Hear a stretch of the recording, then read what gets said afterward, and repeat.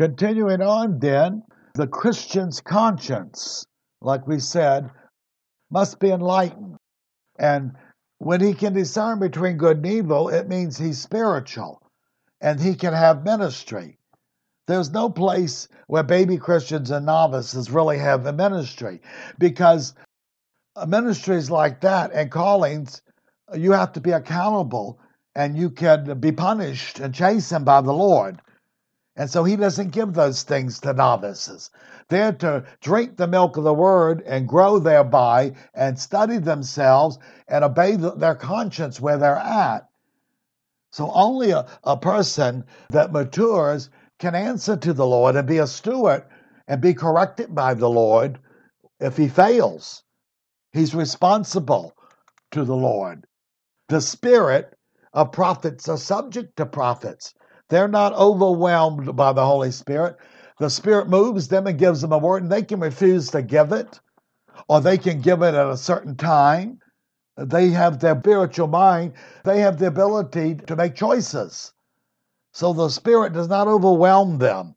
He inspires them. Only those under demons are controlled. A lot of people who were in seances and fortune telling, if they had a real familiar spirit, most of the time they don't know what they're saying. And they ask people afterwards what they said, because that spirit controlled them. They'd given themselves over to that spirit. Well, God doesn't work that way.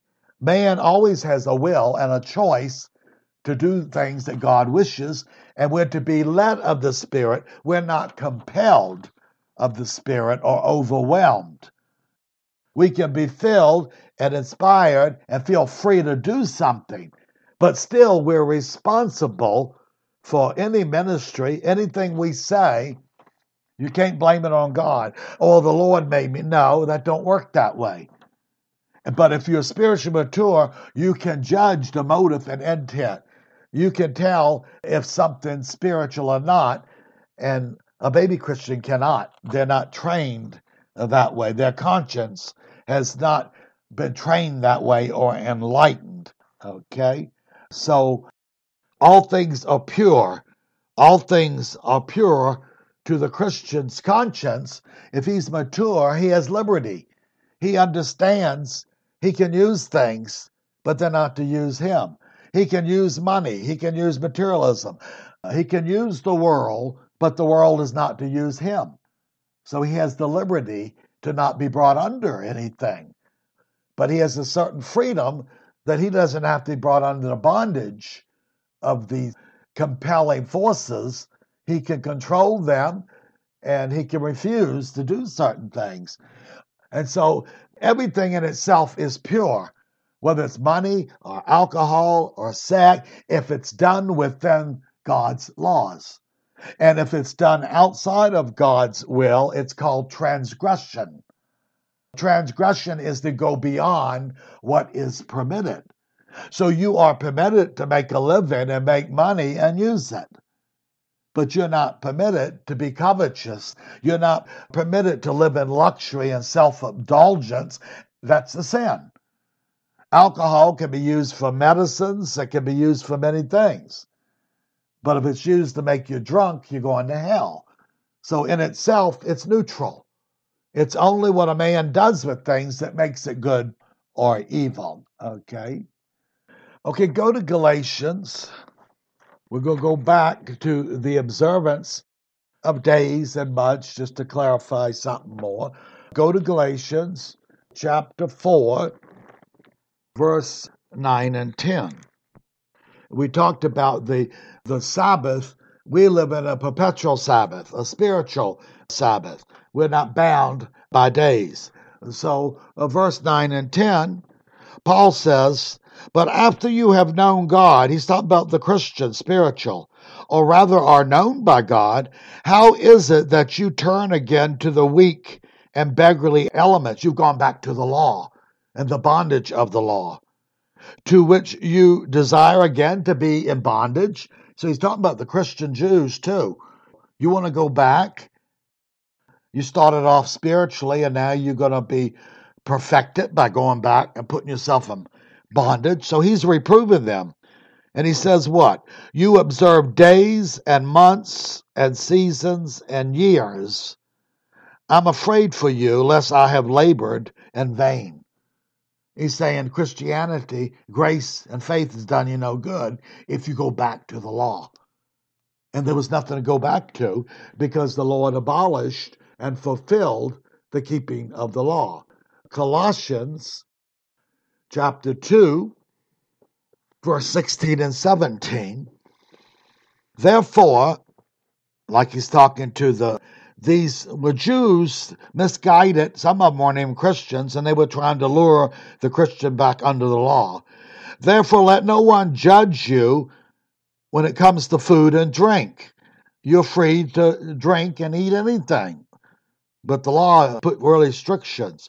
He said, don't let no one judge you regarding a festival or a new moon or a Sabbath See, these are all under the law. He said, they'll tell you got to observe these things. And he was saying, don't let them bring you under that. And the word Sabbath, some translate it Sabbaths, plural, but the most clear one is it's singular. But even if it was a special Sabbath, which they had during feast times, it was held equal to the regular Sabbath. So he said, I'm afraid of you because you observe Sabbaths. You're brought under its control. That you're a Christian, you're free. You're not under the bondage of any day. You can worship the Lord anytime you want to publicly, is what he was saying them. So he wanted them to understand their freedom. You have liberty to gather at any place, at any time, on any day, because you live in a perpetual Sabbath. Just because you're a Christian and a led of the Lord, you're free from those things. So the Jews, Christian, often had a hard time crossing over and undoing what they'd done for centuries. And everything now, the Gentiles been told, is edible for you. Well, some of the Jews still had a problem. And that's why Paul said, bear with them. But he said the word has sanctified these things. You're eligible now. You have liberty to do these things. And so until the conscience is enlightened by the word and the spirit, we can't presume. Until we mature, the conscience is not trained properly, is what he's saying. Okay? Go to verse 10. These men, the ones who want to be deacons, must also be tested, proven. Let them serve as deacons if they are beyond reproach. Okay? These men must be proven tested if found solid and mature in their private life. If they live a good Christian life and they don't do something that causes people to wonder and causes the world to say, is that a Christian? It means they have to be respectable and in good character. Then he said they can be deacons then. Same thing applies to them. If they're in that position, they're supposed to be spiritually mature. So they have to be able to teach the gospel one-on-one. They're not public teachers. They're not overseers and teaching elders. But it means individually they can talk to another Christian or an outsider and tell them things about the gospel and what it means. All mature Christians should be able to do that, is what he's talking about. Okay? But they were not shepherds or overseers. They were not in charge of pronouncing the word publicly to gatherings, okay? Women, now he gets to this, women must likewise be dignified, not malicious gossips, but temperate, faithful in all things, okay? Either he's talking about the wives of the overseers and deacons, or in this case, deaconess. So they did things other than teach the word, even the men. They helped and made public ministries of helps, of taking care of widows and orphans. And they did it as a group rather than an individual. So they had the ministry and the leadership in those things. So they weren't ruling over anybody. So the women were capable of doing this. They ministered to the needs of Jesus and the apostles for 3 years. Women followed them and took care of their clothes and often fed them. When the 70 disciples followed them around, often their wives and sisters went. They did things. They ministered. People don't hear much about that. That was their calling and gift, and God used them, but they were not teachers over the public people, okay? So these women also have to be careful. They have to be mature. They cannot be slanderers. They cannot be a gossip. They cannot be a mischief maker, a talebearer. See, some women coming into the fellowship out of the crude world, they just got saved. They were born again. They hadn't been taught manners. Many of these cults and religions are very perverse and very rude, and they had all kinds of rules. You could bring curses on people by doing this and doing that. They were in a lot of demonology. They just didn't know it was demons, okay? So when they came in, they had to be taught manners and kindness and not be troublemakers. So he said that kind of person then could not be doing deacon's work if they're not mature and past that stuff, okay? They must be sound, temperate, not given to drink, the same word used for overseers and the male deacons, and this applies to both now. Faithful in word and character. And what was the great thing that Paul said the Lord appreciated with the women? A meek and quiet spirit. That's why you don't hear much about all the women that followed Jesus and the disciples around and fed them and provided for them and gave them hospitality at times. Well, women provided that. But they were quiet. They weren't preaching. They weren't taking over, being leaders. They weren't prophetess and apostles. There's no such teaching, okay? And so a meek and quiet spirit, not a debater or a person of strife or vain. So men, like I say, in the synagogue could discuss Scripture. They could debate Scripture. They could reprove each other and correct each other while they was teaching the law. But women could not. So said God doesn't give the woman power over the man, men in gatherings, or even their husbands. Well, that blows a lot of our democratic system and government, doesn't it? And that's why we're regressing further. The scripture said it's a shame when women rule over you and children are your oppressors. So when a woman's a boss, she's on her way to hell. I don't care what good she does. She's bossy and tries to rule her husband. That's where she's going because she's not fulfilled her duty.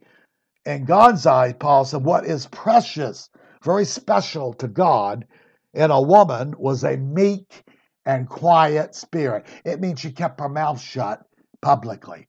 If she needed to ask things, she knew where to do it. She didn't draw attention to herself. She didn't dress like a whore. She didn't flaunt her good looks and overdo her dress because she's still of the world. If she does that, she's not spiritual. She has no business having a ministry. Okay. 3:12. Deacons must be husbands of only one wife, same as the overseer. We talked about that. Good managers of their children and their own households. So he's talking about the children that live with them. Even young adults, if they lived with their father and mother, they had to submit to them. If they didn't want to, they had to move out and become a man or a woman. We use the women, it will restrict it more, but they had to obey their parents and obey the authority of the home. And so children were not allowed to be rebellious and rule and boss their parents, which they do now. So the same as the overseer. Their wives, basically, if they're Christian wives, they must be obedient, and the children must be in order. How will you manage the fellowship, the Christian fellowship, if your wife rules you and your children are spoiled and rebellious? So it's common sense, as we said.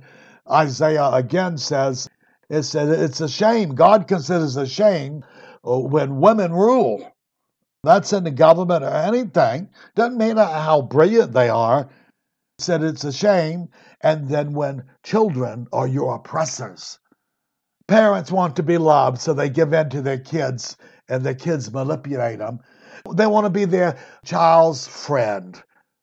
Well, when they do that, they lose respect. And the child treats them like he would a friend. And you know how that happens at times. And that was not permitted. Under the law, a young adult that lived at home with his parents, if he cursed his parents, he was be stoned to death. So if he couldn't behave himself as a young adult, it was better he got out, because there were consequences if he did certain things, okay? And this happens. Remember many, many years ago, I was with a group of about 15, 20 people, and we were invited to a man's home to have church there one morning on Sunday. So we all went there to have fellowship. But as we were going up to the house, the front door, this man was having an argument, a dispute with his son who was in his mid-20s. Well, the son, he didn't want us to have church there. You know why? Because he was embarrassed and he didn't want his friends knowing that he had church in his home. So he talked his father and argued with him.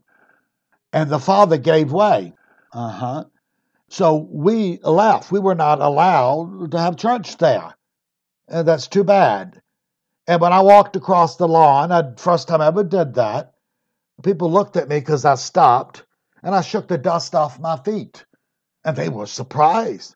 I said, oh, we have to do this at times. He said, that means your peace cannot rest here, and that dust will be a witness against them, and God holds the man, the father, in contempt because he gave way. He offended the church of Christ rather than his wicked son. He chose to give in to his son, and he was supposed to be a Christian. So the Lord tells us, don't let your peace rest here. Let it return to you, and God will remember this, okay? And that's what we did. So we went somewhere else, and someone else invited us into their home. So we had church that morning in their home, okay? 13. For those who have served well as deacons obtain for themselves a high standing and great faith or confidence in the faith that is in Christ Jesus. So if you're a faithful deacon, ministering tables is what it's called, because you're not ministering the word basically in your deacon's word, except for one-on-one if you're sharing with other Christians and praying with them. So it meant later on you could be raised to be a teacher or an overseer. You already proved your maturity. You're being proven still as a deacon, and if you are very good at it, then you can consider being a public church teacher or an elder, an overseer. It means you're meeting the qualifications. Okay, let's look at Acts chapter 6. Let's look at verse 2 through 4. Well, the widows of certain groups of people were having problems with each other, and some of the Jews or the Gentiles were complaining because their widows weren't being taken care of properly like the others were. So they were making a legitimate complaint, and they brought it to the apostles. And then the 12 summoned the multitude of disciples and said, it is not desirable that we should leave the word of God and serve tables. That's why most shepherds today are foolish and false. They're trying to serve tables. Their main job is to pray and minister the word. But see, they're hirelings. We hire them to do everything, huh? And that's what people expect. And that's why they're not sound in faith. And the minister, because he's paid, he tries to please everybody instead of trying to do what God tells him to do. And if he spent too much time in the word and prayer, they'll get rid of him because they don't want that kind of minister. They want one to do what they want. And the itching ear teachers give in and say, let's please them. And he said, it's not only good. He said, therefore, brethren, seek out from among you 7 men of good reputation, full of the Holy Spirit and wisdom, that we may appoint over the business. So you among yourselves are spiritual. There's many of the 70 were still there. He said, you choose among yourselves who you think's qualified, has a lot of wisdom, and we'll lay hands on them and approve them, and God will give them more grace. So that's what they were talking about. And so it pleased them. And it's interesting, two of them were Stephen and Philip. So they were sort of deacons of the whole church then, not of a local gathering, but they were sound in the faith. Philip preached the gospel. And we know the end of Stephen as the martyr, what happened to him. So it wasn't just for a small local group. He was talking about the whole church administration in Jerusalem. But the people came to the apostles and they expected them, and they were smart enough. We can't do all of that. That is not our main ministry. As apostles and prophets, our main ministry is a ministry of the word and prayer. And we're not going to be talked into doing this other stuff. You get somebody else to do that, okay? So they were smart. They knew what the Lord was. I've heard people tell me Peter was proud and the Lord was going to have to humble him. I thought, no, you're stupid and you don't know how to rightly divide the word of truth. Jesus and James would have said, you're foolish and you shouldn't be a teacher and keep your mouth shut because you don't know what you're talking about. Jesus is very sharp with his disciples. He rebuked them at times. He said, how long have I been with you and you ain't caught on yet? And they were afraid to ask him things at times because he was going to rebuke them. He was sitting there thinking, you should be caught on by this. Jesus was not mealy-mouthed with them. If they needed rebuking and correcting, he knew how to do it. And they feared him that way. They understood that. That's why Peter, at the last supper they were having, got John. He was the youngest. He poked John. He said, because he's sitting next to Jesus, and Jesus just said, one of you are going to betray me. And Peter didn't look over to the Lord and said, who, Lord? He knew the Lord might rebuke him and tell him, mind your own business. So he poked John, said, ask him. He knew if he rebuked John, it would be more gentle. Peter would be dealt with more sharply. And so when John asked him, he said, it's whomsoever I dip the bread and the wine with, the same person. Well, when he dipped his bread into the wine, Judas came across the table and dipped it. He could have been sitting on the other side of him. And the scripture says that's when the devil entered him. That's when it was too late for Judas. That's when he sealed his doom. The devil possessed him then. But it's interesting, Peter wouldn't ask Jesus who it was. So he got John to do it. John was probably in his late teens or very early 20s at that time. Okay. But it's interesting, these deacons, Stephen and Philip, they preached the gospel. And they scattered later under the persecution, and Philip went down to Ethiopia and preached. And of course, Stephen reproved the priest, and they stoned him to death. And they were appointed to take care of tables. Isn't that interesting? So they were sort of like deacons over the whole group. They weren't deacons of a little gathering, okay? So mostly what Timothy's talking about, these are local gathering, home gatherings, that they're to have overseer and teaching elders. They're not to have a group that there's not a mature person who can guide and teach them. If there isn't, it can't be a church. God's lampstand is not there, okay? He just deals with the individual. So today, like I say, that's why most of the churches are not lampstands. They're not churches before the Lord. They have Christians in there trying to do certain things. But if the pastors and shepherds and the teaching elders are not mature and following the Lord, then the Lord's not there. His lampstand is not, he don't recognize it as a church. So that offends many, but that's where we're at. We're in the dark times. So they must be able to minister the word and be led of the Spirit. And that's why we have so much false doctrine and false fellowships, because we don't have that, and it's the people's fault also. They're not going to be able to blame anybody else. The people heap to themselves teachers. It's the gathering of the congregation that wants ministers and teachers that tell them what they want to hear, because they're not spiritual. And they want to be rubber stamped and pacified and told, no matter what you do, God loves you anyway, and he loves you unconditionally, and he knows you're going to sin, so why change? That's the kind of doctrines they love. So these ministers, they spend so little time and studying Scripture and obeying the Lord, you know what they're called? They're called hirelings.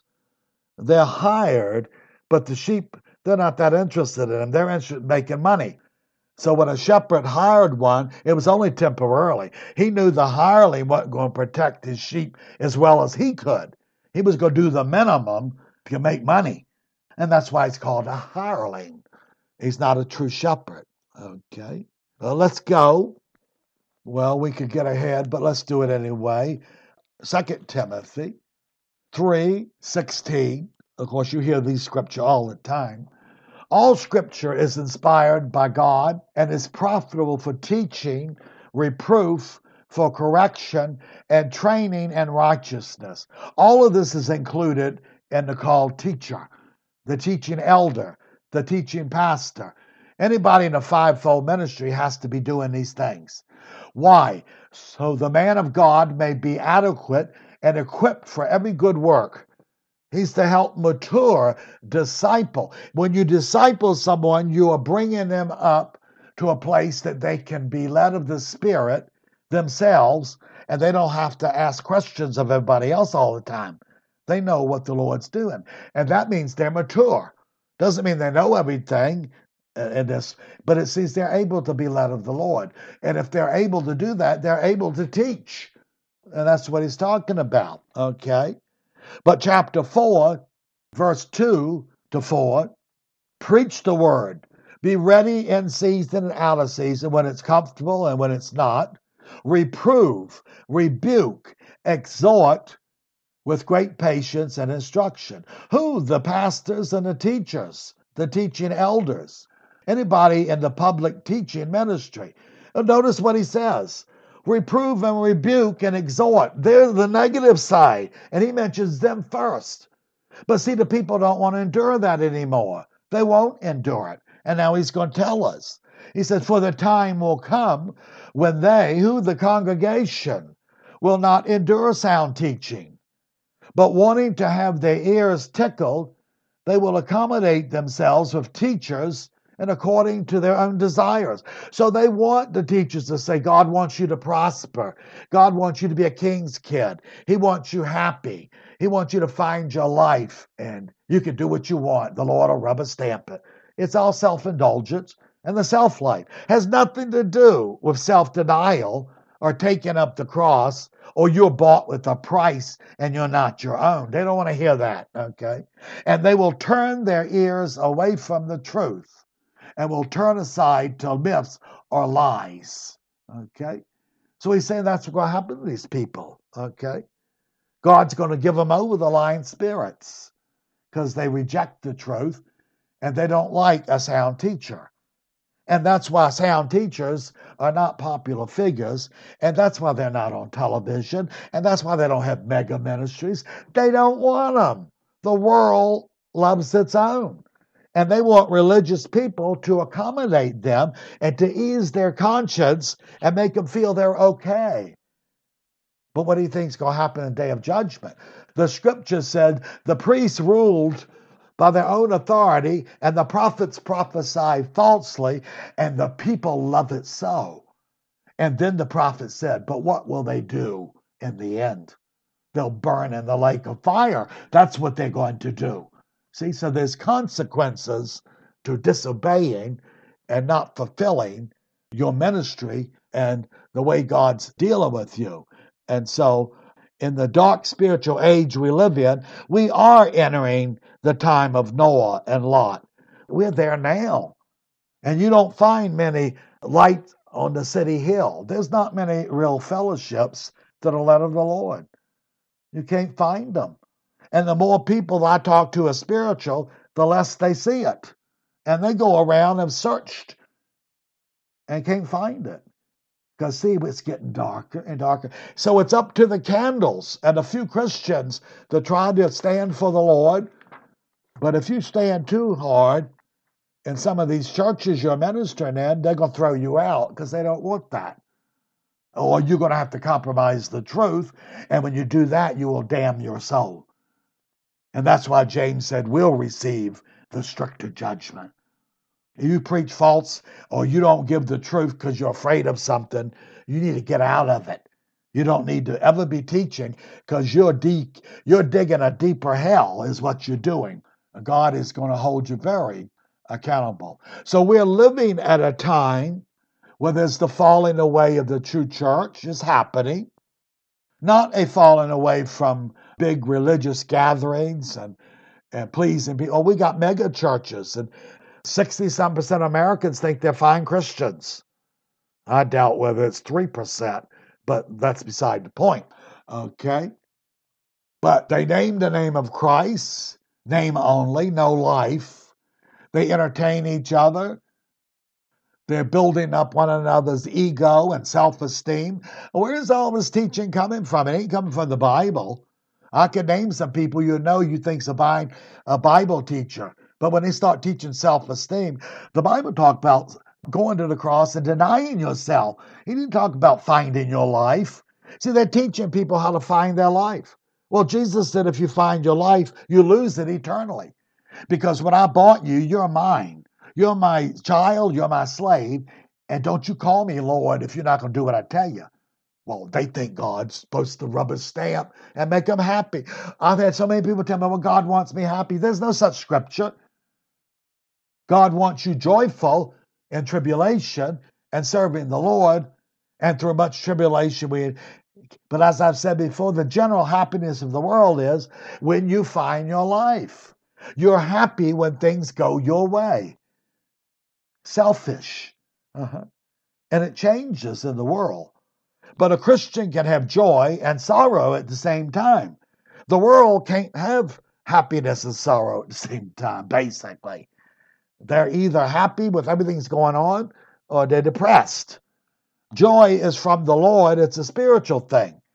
And as much persecution and trouble Paul had, he always said rejoice. And again, I say rejoice. So it was a spiritual thing.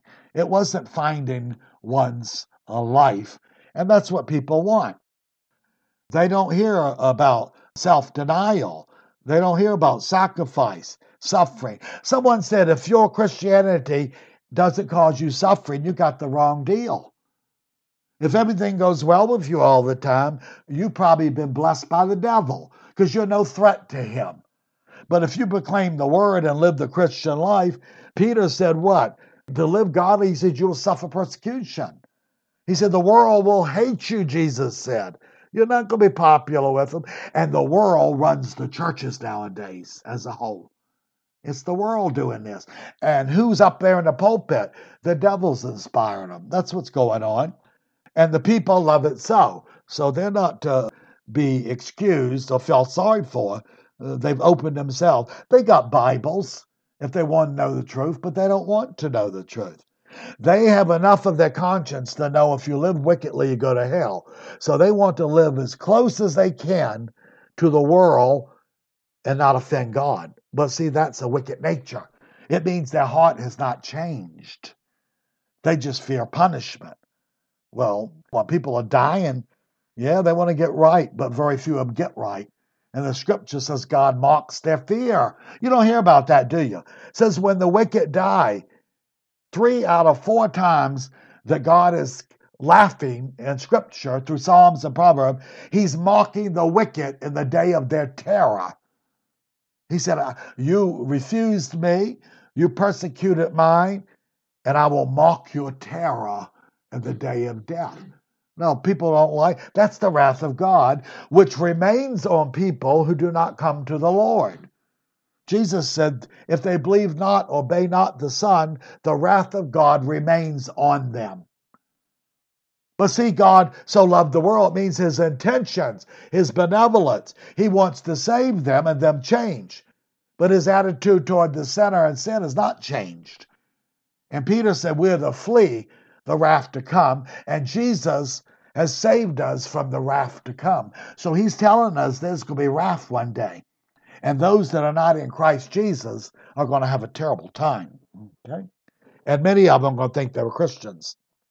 So many of the world people in the churches and organizations, they're big on knowledge. And they want toys and excitements to satisfy the carnal mind.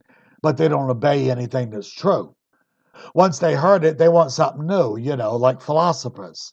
That information is not making them in tune to God. They honor God with their lips. They sing the hymns. They go to church once, twice a week and give some money. But he said, but their heart is far from me. They say, Lord, Lord, and they know some truth, and they believe he died on the cross and raised again, and 2 billion of them are going to hell as a whole. And Jesus is going to say, I never knew you. And they're going to say, Lord, Lord, you're my Lord. But see, he could say, why call me Lord, Lord? You didn't do what I said. You're workers of evil, and you do not do the will of my Father. And that's going to be the majority of people that claim to be Christians. He's saying they never were saved, okay? There was never no real change, heart change. So that's what he's going to say to the lawless people. So people need to evaluate. If I'm going to follow the Lord, am I going to obey him on my conscience? Or am I just going to pacify? Because you can only deceive yourself. You're not fooling the Lord, okay? Only thing God's interested in hearing is repentance from the wicked people. He's not interested in their happiness, okay? He's interested in holiness. See, people want something new all the time. They're intellectual. Everything that Jesus said could be read in an hour. Every time he went to different towns, he preached the same thing, just in different manners. He told the same parables, 40 of them roughly. He spent 3.5 years doing this. He didn't keep giving them new stuff. He kept saying, if you're not going to obey me, what good is it? People have told me, well, you need to teach this and that. We've heard that before. I said, but you're not doing it. So we will close here. Lord, give us wisdom and give us understanding. Let us see the truth and not be deceived. In Jesus' name, amen.